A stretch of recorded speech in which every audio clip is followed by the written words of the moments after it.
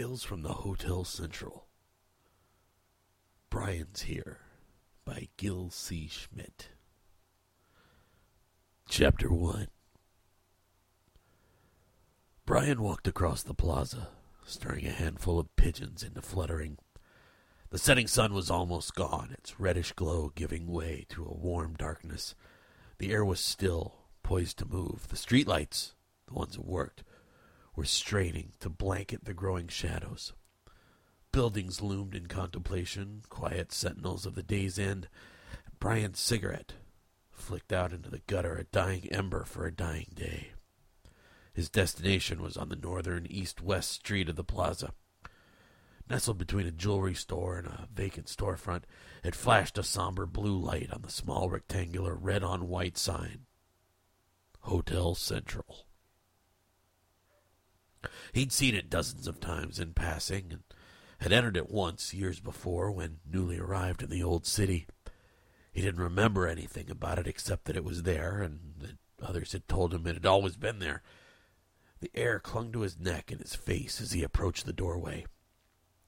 The jewelry store had closed for the day. A display of laminated butterflies circulating up and across the window looked pallid and cheap.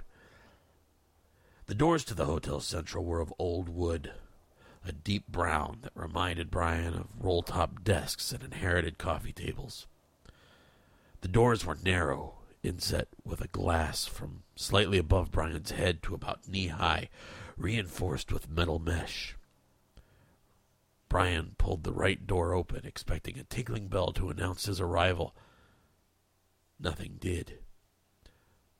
Air from inside flew at Brian, drying his face immediately and causing him to blink. Finally, he felt refreshed and clean from the hours that weighed him. In the darkened lobby, narrow from front to back, Brian could make out very little of color. To his left was the front desk, a dome-shaped bell sitting prominently on the counter, fronting a rack of keys, and to the right was a small table with a vase of artificial flowers and a stairway rising up and curling left to the upper floor. The wall facing the door featured a settee of unknown color, and its back curling in stylized fashion like furniture used to do before machines took over. A tiny table stood to its left, covered with a pile of several magazines, and a tall floor lamp stood behind that. To the right of the settee was a doorway to the bar, barely visible from where Brian stood. Seeing no one, he crossed the lobby and 7 steps, and he entered the bar. A mahogany counter ran all along the right side, with glass shelves parading a meticulous line of bottles and glasses and knickknacks. The entire wall behind the shelves was a mirror. The bar was lined with 6 stools, slim 3-leg jobs that Brian felt were sturdier than they appeared, and to Brian's left, 4 small tables with 3 chairs each were lined against the wall, the tables dotted with plump candles and cut glass. At the far end was another doorway, apparently leading to the miniature courtyard typical of the buildings here. Brian waited several seconds, expecting someone to notice his arrival. From the far end of the bar, through a door, Brian hadn't noticed a woman appeared. She was carrying a tray of pitchers, and her dark skin catching winks of light from the dim illumination. She was moving quietly, her attention focused on the tasks of preparing for the bar's patrons. Brian watched her for a few minutes, taking in her looks. "Excuse me," said Brian. The woman turned in the opposite direction from Brian, reached across the bar, and flicked a switch. An overhead lamp arrangement, shadowed until now, flashed a light. Under the lights, Brian could see the woman was older, brown, almost black eyes, a severe mouth, and hair pulled back softly. "Yes," she replied, her voice smooth and accented in tropical ways. "Am I too early? Can I come back later?" She nodded. No, you may stay. We usually open at 6, but today's different." Brian waited, but got nothing else. Moving to a stool in the middle, thinking to reduce the distance she'd need to serve him, Brian asked for a beer. "Local American or foreign?" she asked. German, if you got it. We do, said the woman, shaking her head slowly. With deft movements, she pulled the bottle from the cooler, popped the top, and poured, filling an elegant stein with amber and froth. Brian accepted the beer and had barely started to drink when the front door opened and a well-dressed gentleman, slim and gray-haired, came in. With nary a glance to either side, he made his way to the bar, pausing only upon noticing Brian.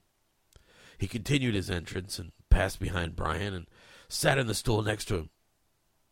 "Good evening, Luella," said the man. "Same to you," she replied, placing a scotch and soda in front of him. With delicate touch, the man raised the drink, saluted Brian, and drained it in one pass. Placing it back exactly where he'd picked it up, he smiled to Brian. "You're not a chip, are you?" he asked in a faint British accent, his trim mustache bobbing. Brian grunted, confused. A chip.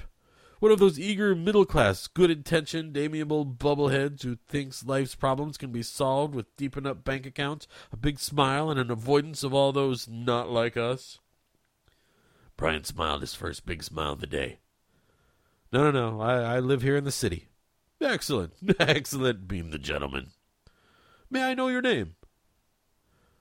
Brian Storm." "Is that with a Y or an I?" Brian smiled. "With an I." "Excellent," smiled the man. Extending his hand to Brian, he said, "My name is Nathaniel Carmichael." "That's Nathaniel with an I." They shook hands. Carmichael continued, "If I may be so bold, what's your profession?" "I'm a reporter for the Star." "A journalist," said Carmichael. Leaning back precariously on the stool, another scotch and soda had appeared in front of him. He ignored it, his eyes openly sizing up Brian. "Is it permissible to ask what brings you here?" Brian chuckled. "Rough day." Carmichael nodded, sampling his drinks. "They seem to be endemic, these days of rough times." His pause was deliberately nonchalant. "But why bring yourself here?" Brian's eyes snapped at Carmichael, checking to see what the words were intended to mean, but all Brian saw was an elderly gentleman sipping his drink, and Luella watching them both. "Is there a problem with my being here?" he asked, careful to keep his tone neutral. "Well, there could be," said Carmichael, staring into Luella's eyes. They exchanged something in that look. Like what?" said Brian, his tone getting away from him. Carmichael exchanged another look with Luella, one that Brian couldn't help but think was meant to pass judgment on him. Luella shook his head. Carmichael drained his drink and turned to face Brian. "Were you told to come here?" "No." "Are you certain of that? Did anyone mention this place to you in any way?" Brian shook his head. "No. What's the matter?" Carmichael raised his hand slightly, then continued. "Did your editor ask you to come here?" "No," said Brian, draining his beer to keep from exploding. This was not the day for interrogation. Carmichael received his next drink with a gentle thank you. "What do you know about the Hotel Central?" Nothing." Carmichael's eyes bored into him. "Well, nothing much, only that it's been here for like 130 years and had a fire once." Carmichael waited, and Brian tried to stare him down, failing and decreasing his store of patience. Carmichael leaned away, glancing at Luella as he went back through the door she came in. "How's your wife, Mr. Stan?" He took a few minutes to digest that. "I'm not married." Carmichael smiled softly. "A fortunate state exceeded in blessings only by having a wife," he chuckled, like a hiccup. Divorced?" Brian took a deep breath. Luella returned, carrying a box with clinking bottles. He motioned for another beer, only to notice that it had already been served, and Brian was visibly startled. "Magical, is it not?" chuckled Carmichael. "Divorced?" "No." Dry. "Are you unfettered in any way by Cupid's attentions?" Brian drank most of his beer. Yes.